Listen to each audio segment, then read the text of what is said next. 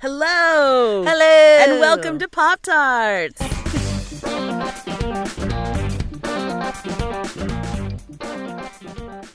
I'm Emily Rems. I'm Callie Watts. We're both editors at Bust Magazine here in Brooklyn, New York.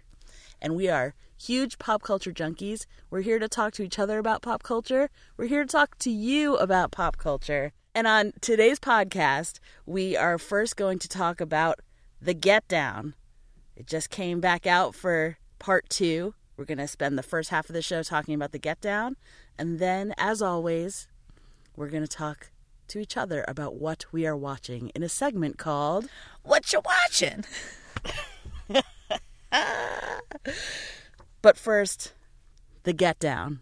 We're going to get down with the get down. We're going to get down with The Get Down. Say 1, 2, 3. Say that you want. Let the get down, brothers. Down to have fun. Callie, I would like to ask you, what were your feelings on part 1?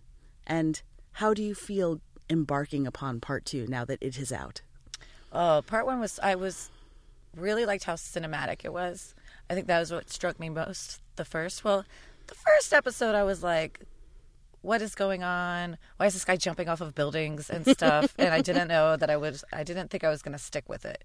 But then the whole like absurdity of the way they were filming it grew on me. Yeah. And overall, when it ended, were you hungry for more? Yes, most definitely. I felt that way too. I had a different sort of, I would say, more visceral reaction to part 1 when I watched it because I am older than you are. And actually, I talked to my very best friend, Johanna, who is the same age that I am, and she had the same reaction that I did because we both grew up in Westchester County, which is above the Bronx. Mm-hmm. And my first memories of being on this earth are of going from Westchester County, where I lived, into Manhattan with my father on the weekends. And I would fall asleep, we're talking about the late 70s, in his sedan. And it would be the smell that would wake me up to let me know that we were close to the city. And that smell was the Bronx burning. Oh, shit. So when I think about, like my first exposure to New York City and all the excitement of New York City, I equate that as a sense memory with the Bronx burning. Whoa. I would smell it. I would look out the window. There would be this amazing graffiti everywhere. The elevated trains would be going by, super tagged up. There'd be rubble. There'd be smoke. I mean, to my like little tiny baby eyes, it was like everything all at once. Mm-hmm. There was breakdancing on the streets and in the parks. There was definitely like the very earliest mixtapes of hip hop coming out of stereo stores and out of boom boxes that people were carrying around. The tracksuits were on the streets. The tracksuits were on the street. It's weird now. Somebody walking down the street with a boombox, you're like, come on, what are you doing? And, looking back historically and culturally, people talk about how it was this huge moment of upheaval when things were changing. Like the 60s were over and disco was slowly being overtaken in New York by this new art form. But this was the only world that I had ever known. Yeah. So I didn't know that the whole world was changing. Like this was the world that, I knew two worlds. There was like the country world that I was living in upstate in Westchester. And then there was the world that I only wanted to be in 24 hours a day, which was the city. Like by the time I was 4 years old, I remember being like, this is the place to be and this is where I want to be.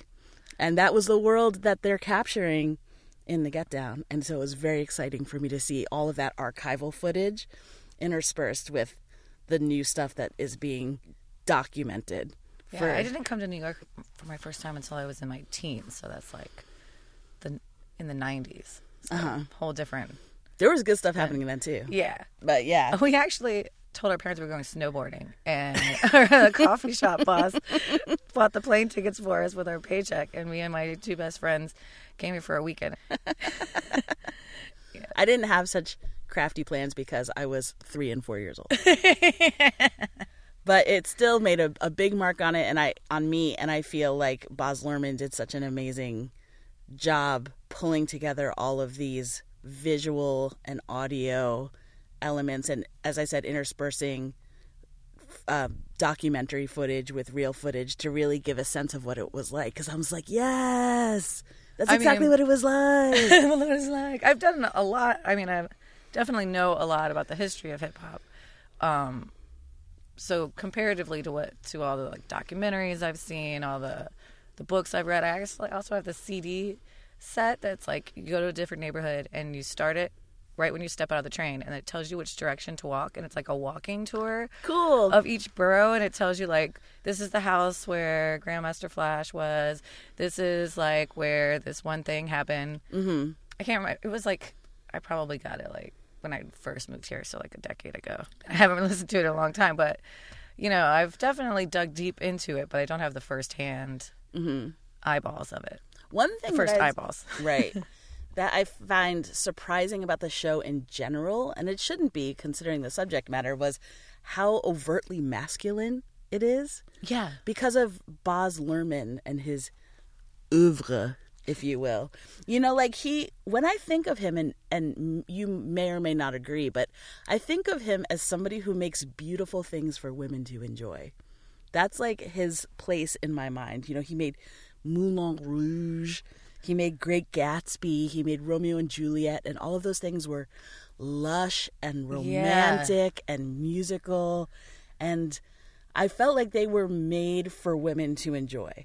I know that other people who aren't women enjoy them as well, but when I saw all three of those movies, which I loved, I felt like someone was making something very lush and beautiful and romantic just for me, a woman. Your tampon voice again. So I feel I was excited to see his take on the birth of hip hop and Bronx in the 70s, and all of that stuff. But I was sort of taken aback by this is a lot of dudes. There's one notable woman in it. But when you look at the history, I mean, well, we talked about Roxanne Shante, but as far as it goes way back, there were some women, but there was always been a male-dominated field. Yeah, and I'm not mad at it for being so super masculine. I understand that there's the big three who are considered the founders of hip-hop: DJ Kool Herc, Afrika Bambaataa, and Grandmaster Flash. But, I'm hoping as season 2 comes out, we haven't seen all of it. Yeah. We have seen portions of it. That they may touch on some of the women more who were involved. For instance, these are people that I learned about back in 2007 when Bust did a story called Behind the Music about women who were involved in hip-hop that was written by the great Sabrina Ford for Bust magazine. And she pointed out women like Sylvia Robinson. I feel like she's going to have to show up in season 2 at some point. She was the woman who, first of all, she was in that R&B group, Mickey and Sylvia, who was like, baby, love is strange. You remember that song? No, I don't. Oh my God, it's from Dirty Dancing. It's the best. Oh, so she I was must know it. Sylvia from Mickey and Sylvia, and then she went to Harlem. She heard hip-hop in the late 70s, like 78, and she was like, I'm a music producer now. I'm going to form my own hip-hop group. And so she formed the Sugar Hill Gang. Ah, yes, Sugar Hill Gang.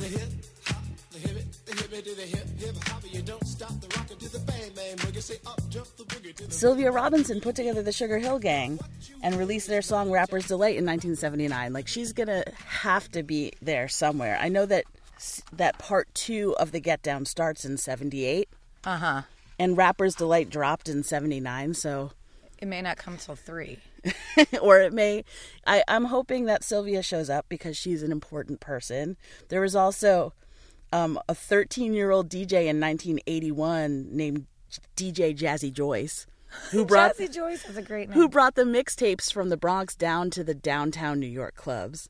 Ah, I remember this in the article. And then you have Monica Lynch, who was the president of Tommy Boy Records in the 80s and 90s. So again, like the Get Down is still in the 70s when we're talking about the big three. But as it progresses, who knows how many parts there will be. But I'm hoping that as it progresses, some of these women are going to show up. Yeah.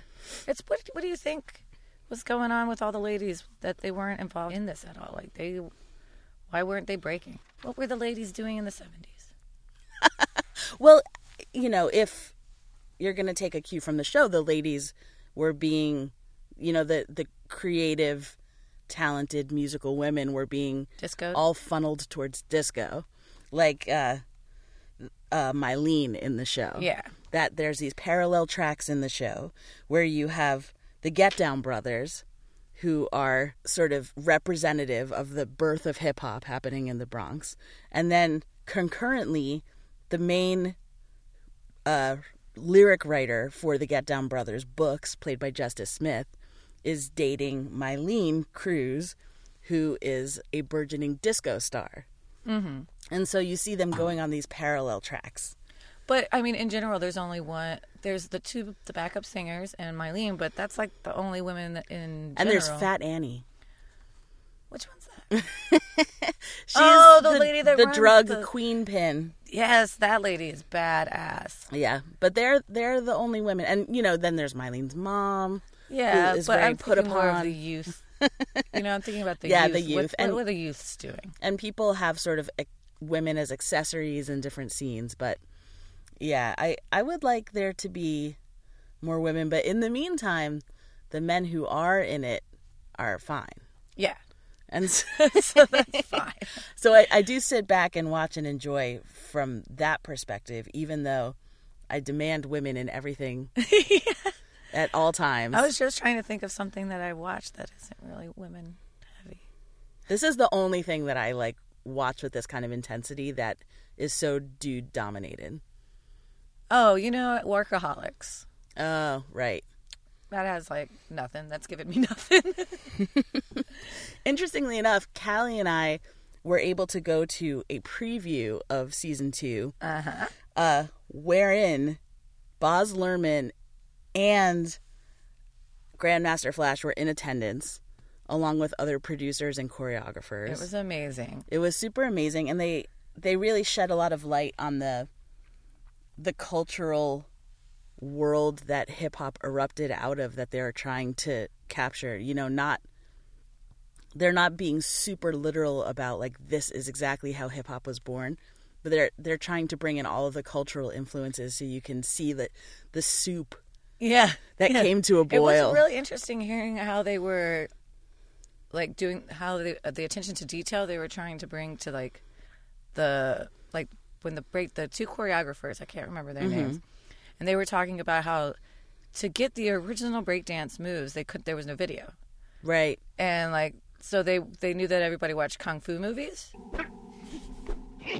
And so they went to the kung fu movies, used those styles, like the stance and the stairs, and Bruce Lee's approach to stuff, and that really helped shape and then talk to other people about how breaking was then, but they didn't have visual aid. They just kind of used logic to piece together what it was. That part was fascinating. Mm-hmm. And they were also talking about, I believe Grandmaster Flash was talking about the main dominant culture that they were experiencing at the time, where, like you say, Bruce Lee, kung fu movies were huge in the Bronx in the 70s.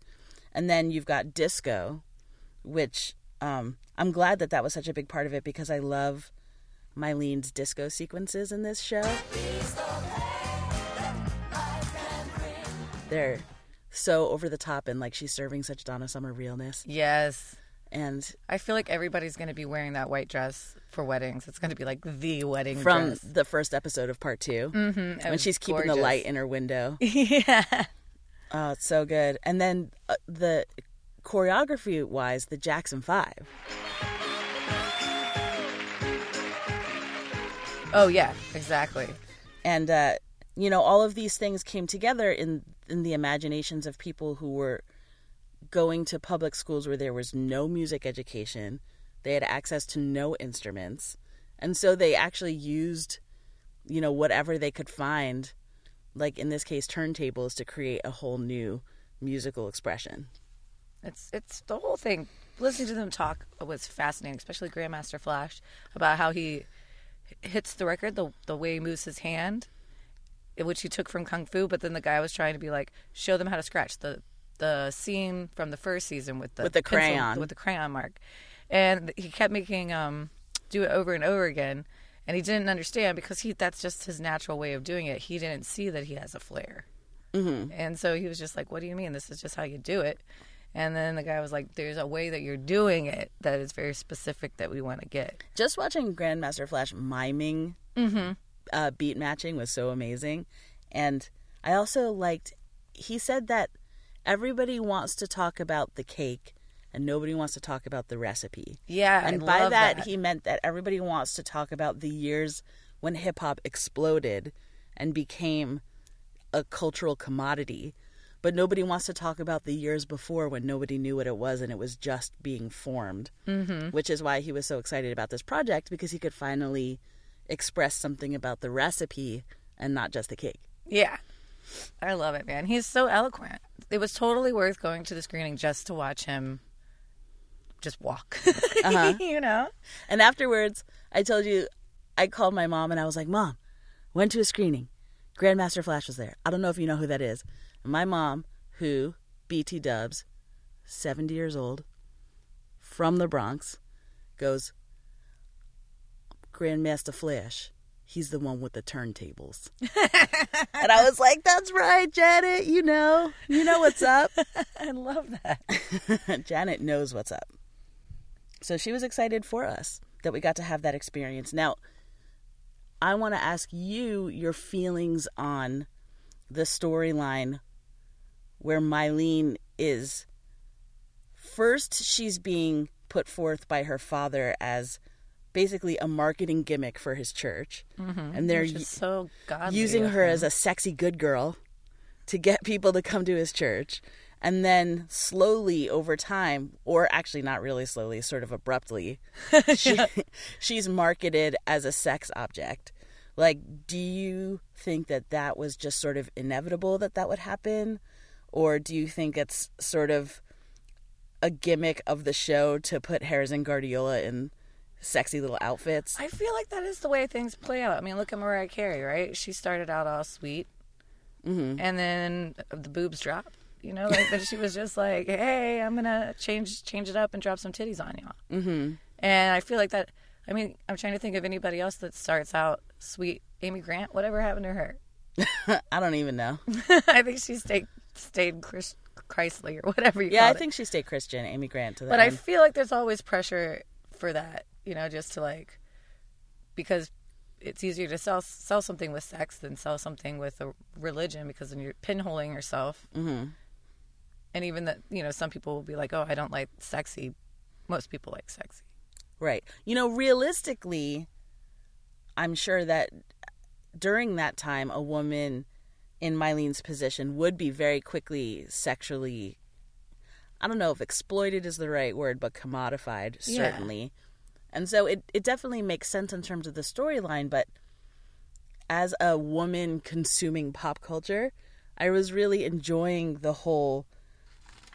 Well, Beyonce is another good example. Right, Beyonce exactly. started very, very modest. You know, like the Mylene Cruz and the Soul Madonnas thing? Like, I was enjoying that, like, covered up, but still, like, incredibly captivating in every way.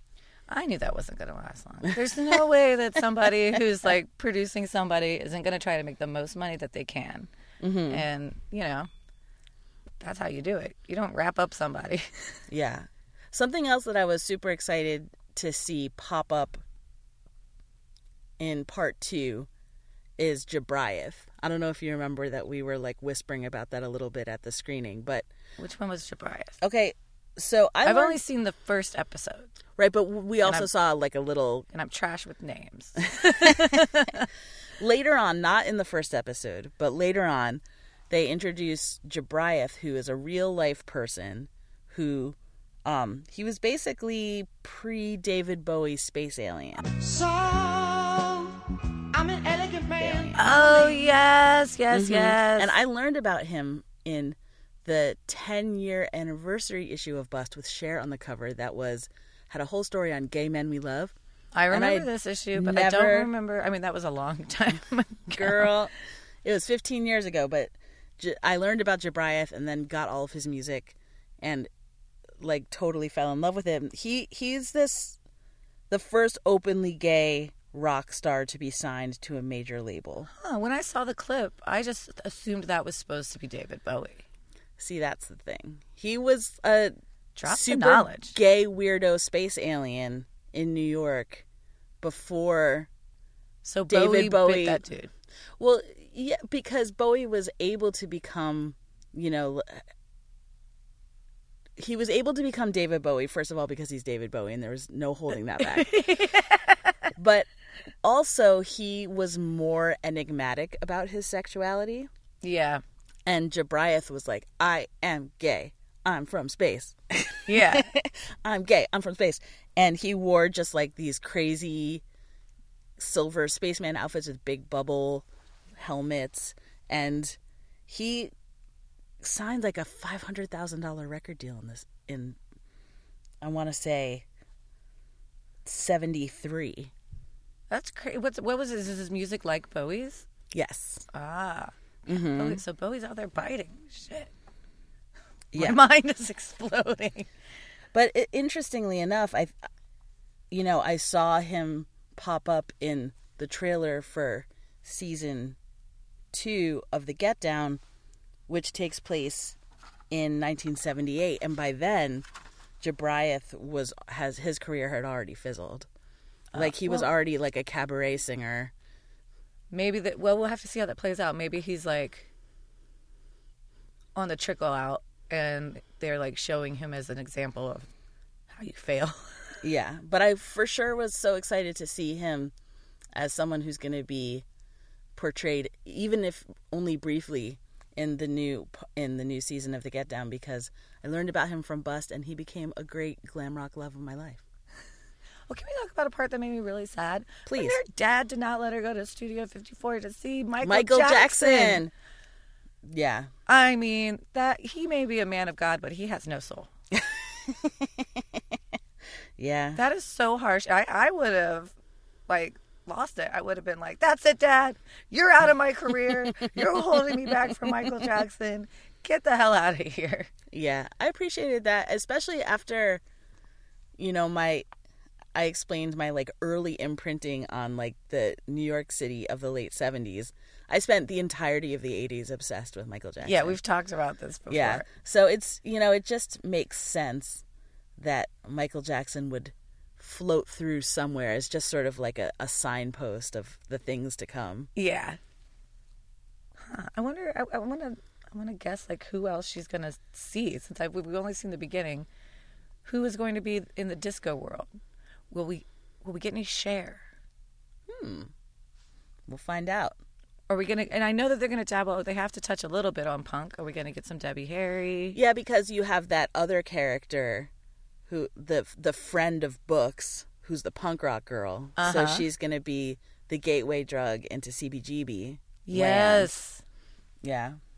Yeah. I can't wait to see who they decide to pull as the markers for punk. Yeah, it's so interesting that they have this latitude where they can show people literally, and they can also show people figuratively. Yeah, and how it's they decide to genius. do it. Yeah. We should make a bets to see who's going to come in. They got to do Debbie Harry, and they're going to have to do some. A little bit of Joey Ramone. Yeah. When does Madonna drop? That's like 80s. 80s. Yeah, like early 80s, right? Mm-hmm. So there will be no Madonna. We'll see. There must be Cher. I'm going to say that there isn't Cher, but we'll see what happens. I don't associate her Cher. with the Bronx. Well, I'm talking about when because they're going to be going, once they get more famous, they're going to have to leave the Bronx to They're go going to do leave the shows. Bronx. They're going to see the world. So Those Get Down brothers. where was Cher posted up at? California. Oh, she was in California? Yeah, okay, then I guess not. Well, I've enjoyed very much talking about the Get Down with you. Yeah, I can't wait to watch the rest of it. Mm-hmm. It's going to be choice. It's hard to know whether like you should just like devour the whole thing or spread it out because I it's feel so like delicious. that with everything. Like, my problem right now with SBU. So when I ask you what you're watching, I'll explain the trauma that is SBU. Olivia to my Benson's life. going to be top of the list. Okay, we're going to be back in a moment, and I'm going to ask Callie What you watching?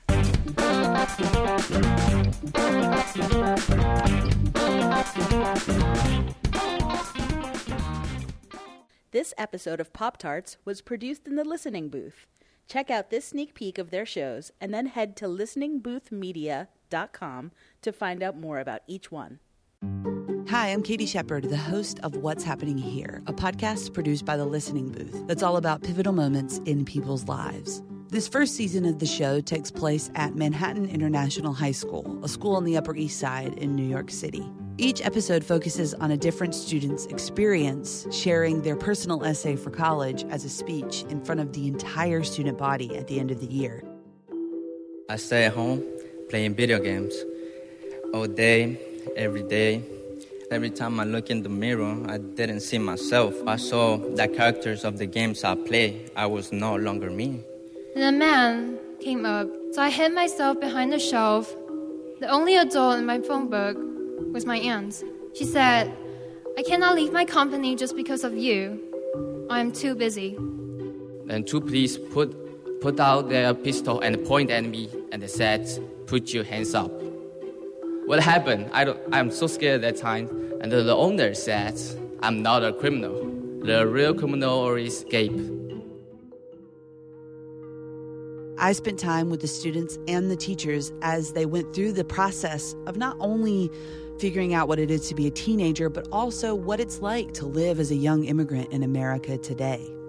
What I tell them every year, that my priority is them. I teach them about life. And that's what I want them to experience here, that these 9 months that we spend together will make a difference.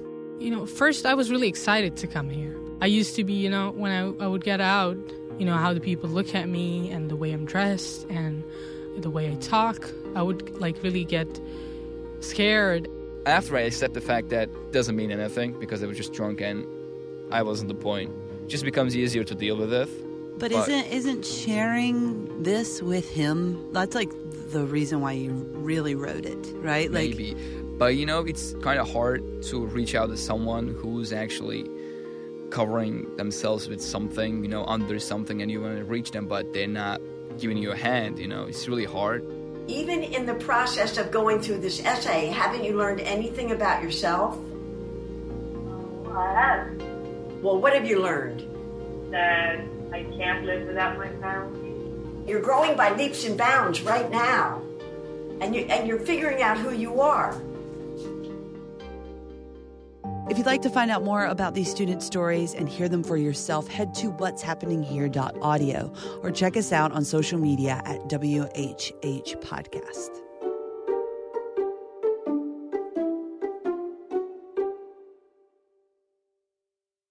Okay, we're back.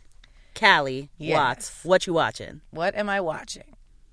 Like I mentioned, a ton of SVU. Chung chung. It's taken over my life. Dick Wolf. I feel like I haven't gotten anywhere else in the world of TV because I am consumed by SVU. I watch some other things whenever there's a guy in the room because men do not like SVU. Logan likes SVU. Really? That's my man. Camilo likes it, but my roommates don't like it.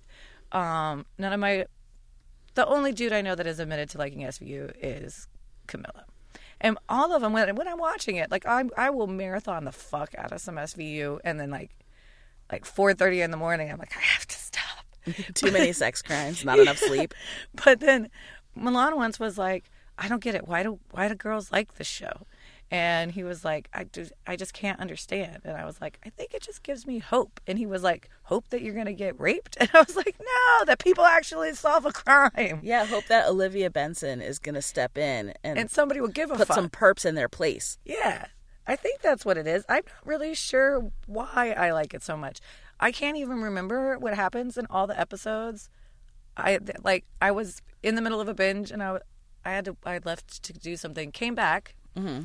And then I went to go watch again, and I was like, I feel like I've seen this episode. Why Wyclef Jean is in this? I know I've seen this episode. Then I realized I was watching the last season on Netflix and not the new season on Hulu. Yeah. And I've seen so much SVU that I couldn't even tell if I'd seen something already or not. That's why you can binge it again and again. Yeah. I don't really know why it is So many my crimes. TV drug of choice, but I adore it. The only episode of the new season of SVU that I've seen so far is the one where the woman worked for like a major Wall Street tycoon. Ah, yes, that was And the last. They went to the after party and she was assaulted and she had to decide, like, take the payout or testify for a grand jury. And that's a tough call because that payout was huge. Yeah. Yeah. I want to say I'd testify, but I'd probably take the payout. Really? It's definitely... But she also probably has more money than me now, so she could get by with... A storyline like that immediately brings to mind the fact that someone who admittedly gropes women without consent is our president. Yes. You know, it just immediately Completely. brings to mind, like, people in power and how women are silenced when men in power do whatever the fuck they want. Yeah, and then also because if you testify, you could be jeopardizing your entire career going forward. Mm-hmm. You know? But also, then you have to exist with the knowledge that dude's out there probably groping people still. Mm-hmm. That's a tough gamble, man. Yeah. They had an episode of Trump, but they didn't air it.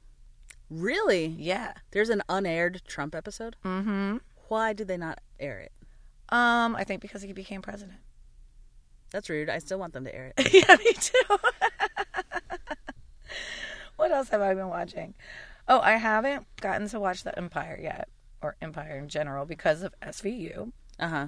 But I read a really interesting article about it in the New York Times where Cookie was talking about that they ad-lib a lot of their lines. Her and that's Terrence good to Howard. know. Yeah, and she says a lot of it is just me and Terrence. The producers and writers let us go because when it's natural, you can't write it. They give us the skeleton, the bones, some of the meat. We add the gravy, the stuff that makes it taste better. And then she was saying that the name Boo Boo Kitty, she came up with. She came up with Boo Boo Kitty? Yes. I didn't know that. I love it. That makes me love her so much more that she's just out there throwing these zingers herself. Of course she is. Yeah. The few things I want to tell you about Empire is Remy Ma showing up, episode 1, so good. I saw the video. I saw the video clip of that already. And of course Remy Ma's on there. She is crushing it lately. She's love crushing her it so hard. much. When she came out, I was like, come through. I was so excited. I was less excited to see Rumor Willis. Rumor Willis is in. Oh, she's in it too? Yeah, but Oh, really? Not so much. I haven't seen anything that she's been in. Acting chops, not so tight. It's just very forced and weird, in my opinion. Not as like, because Courtney Love was so good on Empire. So good. But Rumor Willis, not so much. There's this subplot going on with Andre and Shine, and I'm not going to spoil it because I don't understand it. All I can say is it's going on, and they're trying to like elicit some kind of building of suspense with some shadowy things that they're doing, but they're really not explaining too much what's going on. So they're eliciting, from me at least, more confusion than suspense. And there's a major scene that I think that you're going to enjoy. I believe it's at the end of the first episode of the new season. Well, it's not a new season. It's like after the mid. Yeah, it's like break. The break. But where Cookie and Lucius are like, I hate you, I hate you, I hate you, and they're really violent, and then like they end up like making out, but after lots of like assaulting each other. Oh, and it made me think about Big Little Lies, and I was like, is this the zeitgeist? Is this the moment where our pop culture is going to be saturated with like overtly violent sexuality? Huh. Well, I think Big Little Lies did a really good job with making people think about abuse in different ways, like that it's not always so straightforward, like that dude's hitting you, you get the fuck out, why are you even questioning it, versus like the mind warp that it can give some people when they're like, the power struggle makes people not want to admit it, or shame, so they hide it, or the confusion of being turned on and then injured, right? And then also like, is it hereditary with the kid, that whole bit, like where they were debating. So now we're talking about Big Little Lies. We have segued yeah, we've segued seamlessly from Empire to Big Little Lies, and it's Shocking finale. Yes. Oh my gosh. That was shot so well. I was like, what? He's hitting them all. What is happening? Oh my God. I watched it twice because I was like, that was so, it was just like a really good editing on that. I hate to say I really liked that abuse scene, but like. You mean the final thing? Yeah, when he just went ham and he's like throwing everybody, and I feel like everybody got hit. Yeah. We have a very perceptive intern at Bust right now named Olivia who called all of the twists. She called and all of the reveals, I would say 3 episodes in. So even though I didn't see it coming, I did once. Perceptive intern Olivia came in and told us her thoughts, and she was absolutely right. Completely all the way right. down the line. But the one surprise was Zoe Kravitz's part in the whole affair. I did not see that coming, but that explains why they didn't flesh her character out so much, because then we weren't thinking about her, because we're considering her like a minor character, not going to be like the big big reveal. Yeah. Mm-hmm. But I heard that in the book, her character is much more fleshed out. I see. And her character had an abusive dad. And so that's why she snaps. Because we don't really get her. Right. But backstory. I think if they put that in the TV show, it would have been too much of a lead-in that it was her. Mm-hmm. But I'm a little bit torn on, like, I like that the black woman saves the day for once, but also they made the black woman the murderer. Like, at least they didn't kill her. Right. You know, but I really enjoyed watching it. Much more than I thought I was going to. I'm going to tell you that I don't think I would have watched it all the way through if you hadn't been enjoying it so much. I knew that you'd be talking about it. But I really liked it. I was shocked. But, you know, I thought it was going to be that light stuff that I watch when I'm not paying attention, like cleaning and cooking and not really caring. Mm-hmm. But then I ended up really involved. I got sucked the fuck in. Mm-hmm. What were my other thoughts on it? I don't know. I love Reese Witherspoon so much now. And I love Nicole Kidman so much more than I did previously. Yeah, I mean, I liked them before, but now I'm like, so much respect. And that Reese really pushed that project. And she was the one that was like, we got to get this going. Mm-hmm. Also, mad ups on Reese's outfit at the... at the party. Who came up with that theme? When is Elvis and Audrey Hepburn? They have absolutely zero to do with each other. I mean, they were alive at the same time. They were making movies at the same time. There are so many other concepts you could have gone with. But her outfit was cute. Her outfit was cute. And so was Zoe's. Yeah. Oh, and Laura Dern as the My Fair Lady. Mm-hmm. That was a spot on. That dress was amazing with the weird when you open have back. HBO's costume department, yeah, they really went all out. So weird that for a benefit they would spend that much money. I guess they're just showing that these people are like the richest riches. But if you have that much money, why do you have to do a benefit? I guess it's just an excuse for like rich people to go out, throw money at a school. Yeah, but I was just like, you could just give them the money then, because you guys are wasting all that money on this benefit. That was weird to me. What else am I watching? There was a new Run the Jewels video that came out. Nice. And you know I love everything that they do. Callie is psychic, and she knows who's going to be a big deal before, like, minutes before they explode into the world. And that's why Run the Jewels was in Bust Magazine, because Callie was able to get them just at the cusp. Same with Remy. Same with Remy I interviewed her Mom. while she was in jail, because I knew when she was out, we wouldn't be able to get her. Callie knows. But the Run the Jewels is they are very political, you know. And this video is for Legend Has It. Hear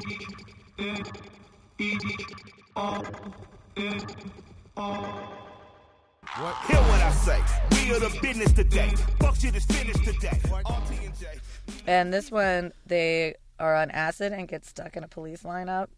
And it's like all these different people rotate in, and the guy is talking to the witness, and he's like, keeps trying to get the girl to say it's the two rappers, Mm-hmm. and not like the young girl playing the flute, and not the completely in a cast person in a wheelchair, and not all these other cops that are in the lineup. It's like a fixed line the whole time, and they're on acid. It's a really good video. You should totally check it out. And then I finally watched Whatever Happened to Baby Jane. You did? Talk about burying the lead. I'm so excited. Oh my gosh. Did you love it? It was a little slow, but most movies of that time are creep. They creep at you. Betty Davis is terrifying in it. She's so scary. She is so terrifying. And there was a part where she says to the maid, I'll see you next Tuesday. And I don't think she knew that meant cunt. If anybody knows what cunt is, it's going to be her. Yeah. But I don't know if that was a thing yet. And I have some thoughts on Joan Crawford's character, which I just called in my notes. I was like, eyebrows. I was like, eyebrows needs to shake Eyebrows the Crawford. paperweights and drag her ass down the stairs. Like, she was doing nothing to help herself. Like, I know that she couldn't use her lower part of her body, but I would have crab walked, somehow slithered down those stairs. I would have probably tumbled. Come on, Joan, get it together. To my death, but I would have tried. And then, like, the neighbors across the street, if she's not using her voice, speak to the neighbor. Yell at the neighbor. Don't just throw a paper at the neighbor. Get out of that damn house, man. It was so frustrating. I was like, Joan, what are you doing? But I would definitely watch it again. It was really creepy. I think that's going to be my Halloween costume. You can be Betty and I can be Joan. Oh, yeah. I was thinking of maybe doing a Two-Face and doing an undercut in the back and shaving crazy eyebrows in it. And then doing both on your own head. Joan in the back and Betty in the front. You're a monster. You know I love Halloween. And then I watched Girls. Talk to me about Girls, because I want to talk to you about Girls. Where the hell is Shoshana? Well, she is there. She's there in like one scene. Why is there no Shoshana in this season? She's like the best character. Here are my two questions for you. Why is every man in New York wanting to raise Hannah's baby? Yeah. Like, that makes no goddamn sense. I'm so sure, like, anytime, like, a single woman finds herself pregnant, there's all these men lining up being like, no, let me raise your baby. Like, never has that ever happened. Yeah, I am not buying that. And, like, Adam, God, why would she even consider that? Well, he's pretty fine. I said that Adam was fine, and Callie just stared at me with this look of disgust, and I don't appreciate it because I'm not the only person who thinks that Adam is a good-looking gentleman. But the cutest thing about the most recent episode of Girls that we saw was Aidy Bryant. Oh my God, how great was that? I'm so happy that they brought back Aidy Bryant as like a non-narcissistic freak, like an actual like girl who is nice and fun to be around. I don't remember her being. When was she? She was in before. She was Shosh's boss, who fired her from the Japan job. That. Yeah. I completely forgot about that. That makes sense. Then I forgot that's who. And her little storyline was so cute. Yeah, and I really appreciate the fact that they weren't like, let's talk about her weight. She's just a cute girl who finds love in an organic fashion. Yeah, it was really cute. It was the best. And when they were trying to kiss on the carousel and it was like so bobbing up and down, that was adorable. I just want Aidy Bryant to be in all of the things. I just love her. She is a gem. Mm-hmm. I got really excited when she came on, but I had also completely forgot she'd been on before. Yeah. Oh, yeah, that's about all I've been watching. That about sums it up. Oh, and then I saw that hilarious video. Did you see the video where Adele gets bit where on? Adele got a beetle on her? How precious is she? I felt something fucking in me. I read that she's probably not gonna. She hates touring, so she's probably not gonna tour. And it breaks my heart because just watching that, I was like, why can't I see you live? Come to me. Yeah, if you haven't yet seen the YouTube video of Adele performing live when a beetle crawls on her, please look it up because it's very charming. And she falls on the ground and she can't get up and she's all stuck in her dress. It is amazing. Yeah, that's a good one. What else you watching? Well, let me ask you this. Do you consider food to be art if it's elevated in like a super duper crazy way. Yes, totally. I went for my birthday. My very best friend Johanna and Logan took me to Dirt Candy. Oh yeah, you were which is this fancy restaurant that is owned and operated by celebrity chef Amanda Cohen, who's the only vegetarian chef to ever compete on Iron Chef. And she does like the craziest things with vegetables that have ever been done in the history of time and makes them into works of art. Like awesome. Literally you're not even sure like what parts you're supposed to eat, if you're supposed to eat everything, like what am I eating, what's happening. I feel like food as art is very provocative to people, and I was so excited when this plate arrived, and Logan was so furious. So this plate arrives, this teeny tiny cast iron skillet, like for a doll.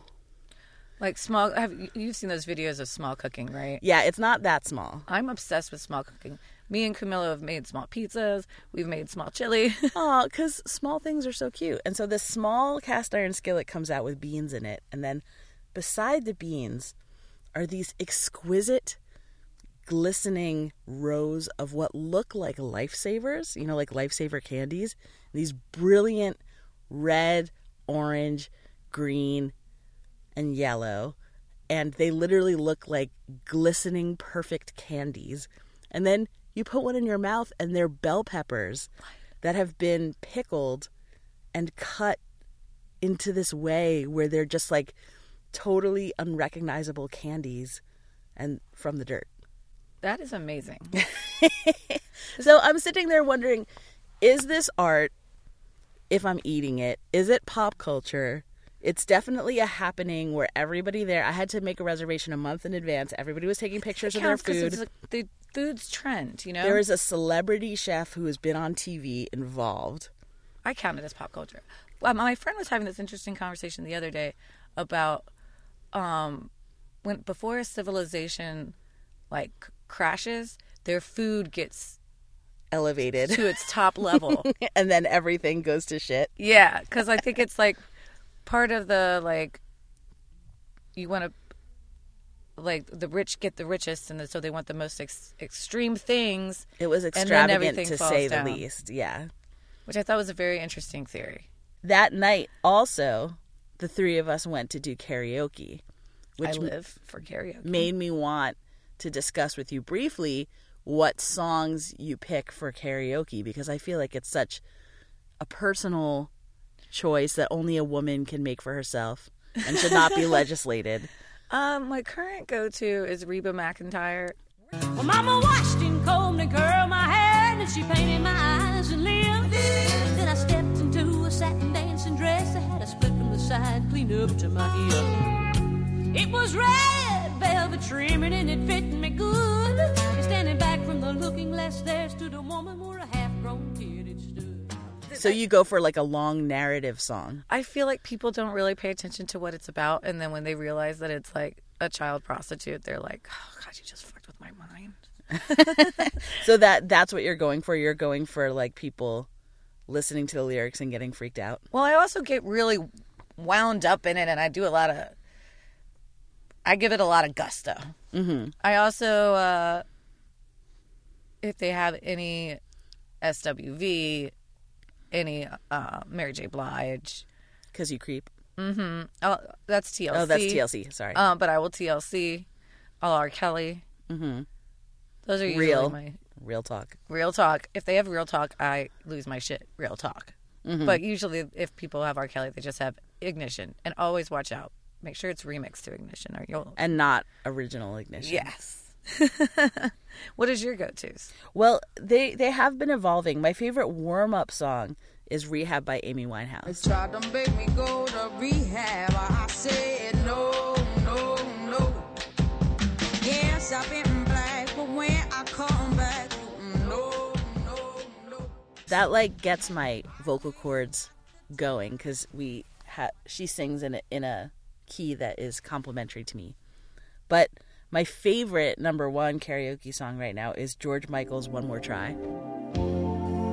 I've had enough of danger. People are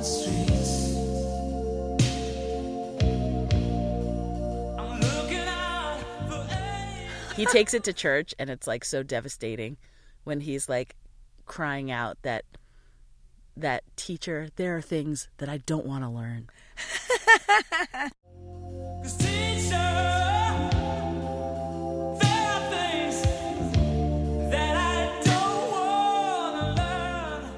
I also don't aim to sing, right? I aim to like perform.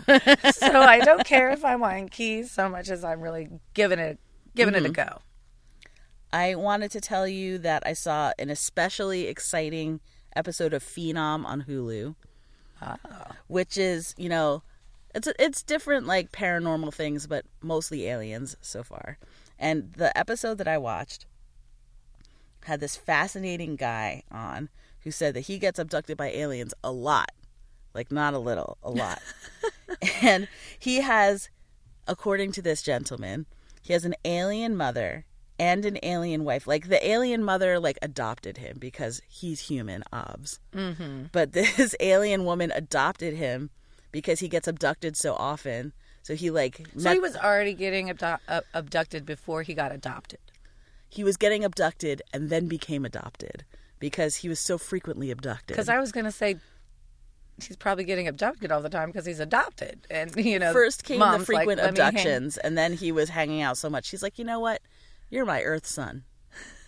And so he has an alien mother, and then he, you know, hooked up with an alien lady, so he has an alien wife. And his alien wife, guess what, is a cat queen. And he's like, she's a cat queen. And I was like, okay. And so he drew pictures of his alien mom who looked kind of like the Greys. And then, like, his alien wife who looked like a cat in, like, with a crown. So not all aliens look the same. Not in this world. And they have alien kids who he visits whenever he gets abducted. So he's sort of absolved of all, like, the parenting because he only can see his kids whenever he gets abducted and he doesn't have... That's convenient, isn't it? Yeah, isn't it, really? So he doesn't have control over when he sees his alien kids. But... interestingly enough, he draws lots and lots of pictures of his alien family to remember them when he's away from them, and his Earth wife doesn't appreciate it. Yes, he has an Earth wife. No, she does not appreciate it.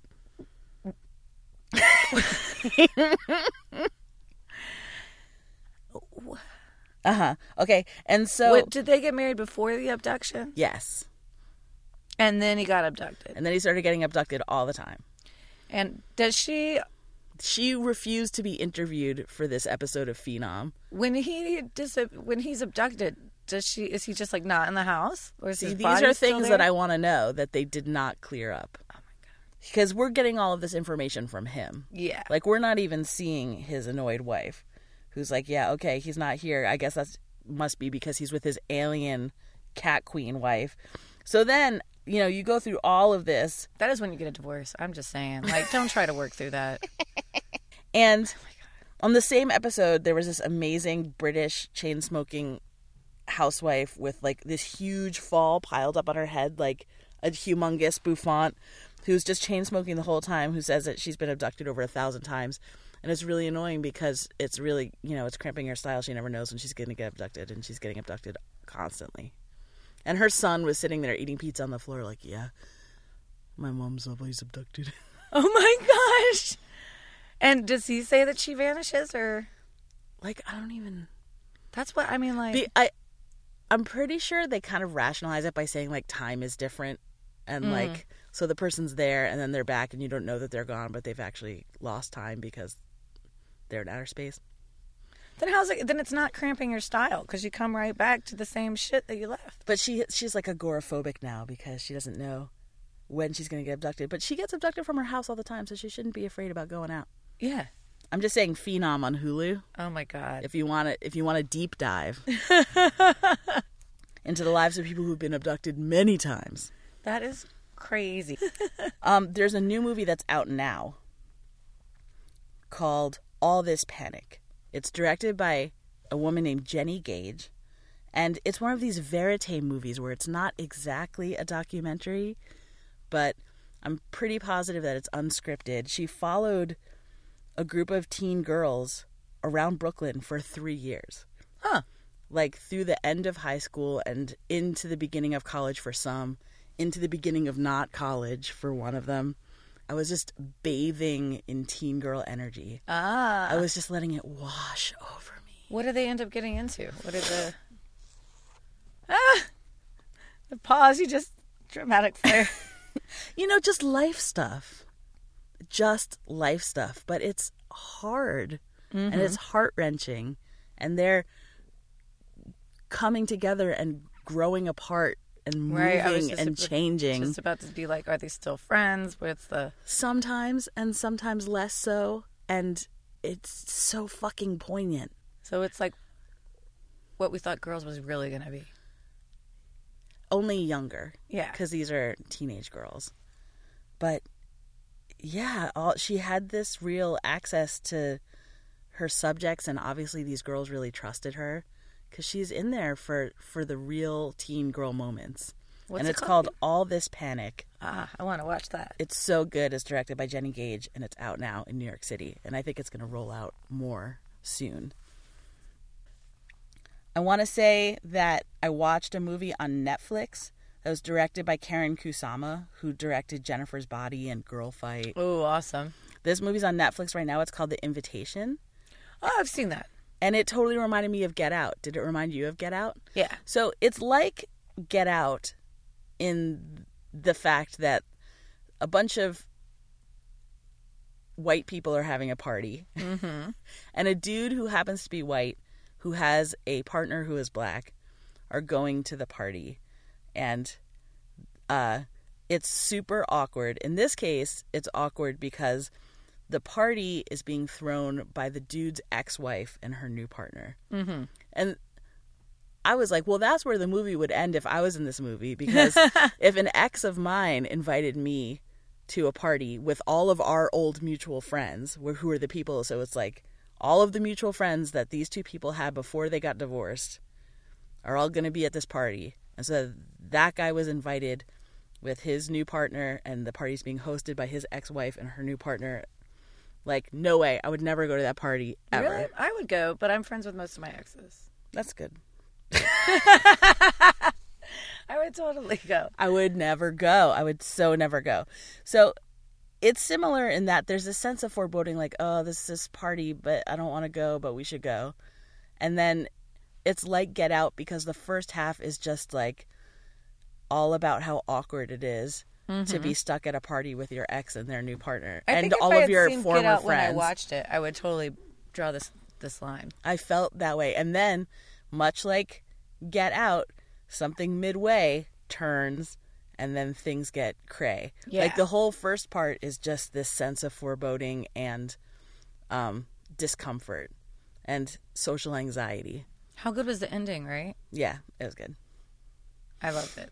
Yeah, good job, Karen Kusama. I also really enjoyed Jennifer's Body, which I thought didn't get all the recognition that it deserved. She's a good horror person. Yeah, I really like Jennifer's Body. So that's what I've been watching.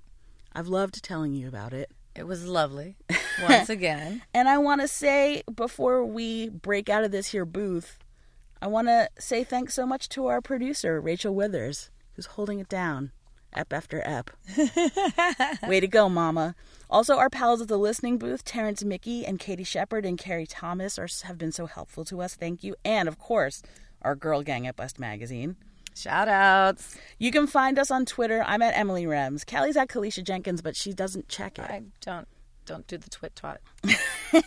But if you want to find out more about Bust Magazine, where we work and where we live our lives, visit us at bust.com. And finally, please rate and review this podcast on iTunes. It really helps us. Stars. Give us all the stars. Review us. Get the word out. We super duper appreciate it. Thanks so much. Bye. Mwah. This is What's Happening Here. I'm Katie Shepard, your host, and this season... I'm Terrence Mickey, and welcome to Memory Motel. I'm Julia Bainbridge, and welcome to The Lonely Hour, which I'm producing in partnership with The Listening Booth. Good afternoon. Thank you for calling the New York Times Classifieds. Christine speaking. How may I help you? Hi, my name's Terrence Mickey, and I'm calling to inquire about an obituary. What information were you looking for that I could possibly help you with? Okay. Now a grown woman with a supportive husband, Jillian is fine, but that comes after wading through years of pain and confusion. I had been wrestling with this because I knew in the pit of my stomach that my fetish is not caused by childhood trauma, but it felt like my own life contradicted that. Matt, who was a big talker, big personality, loved to be the center of attention, was running away from having to be vulnerable. I don't know. It's like whenever we have this like fights or something, whenever I talk about this, it's like I have a shield in my hand, and whenever this happens, I just put it up to protect myself. The Listening Booth. There's a story inside.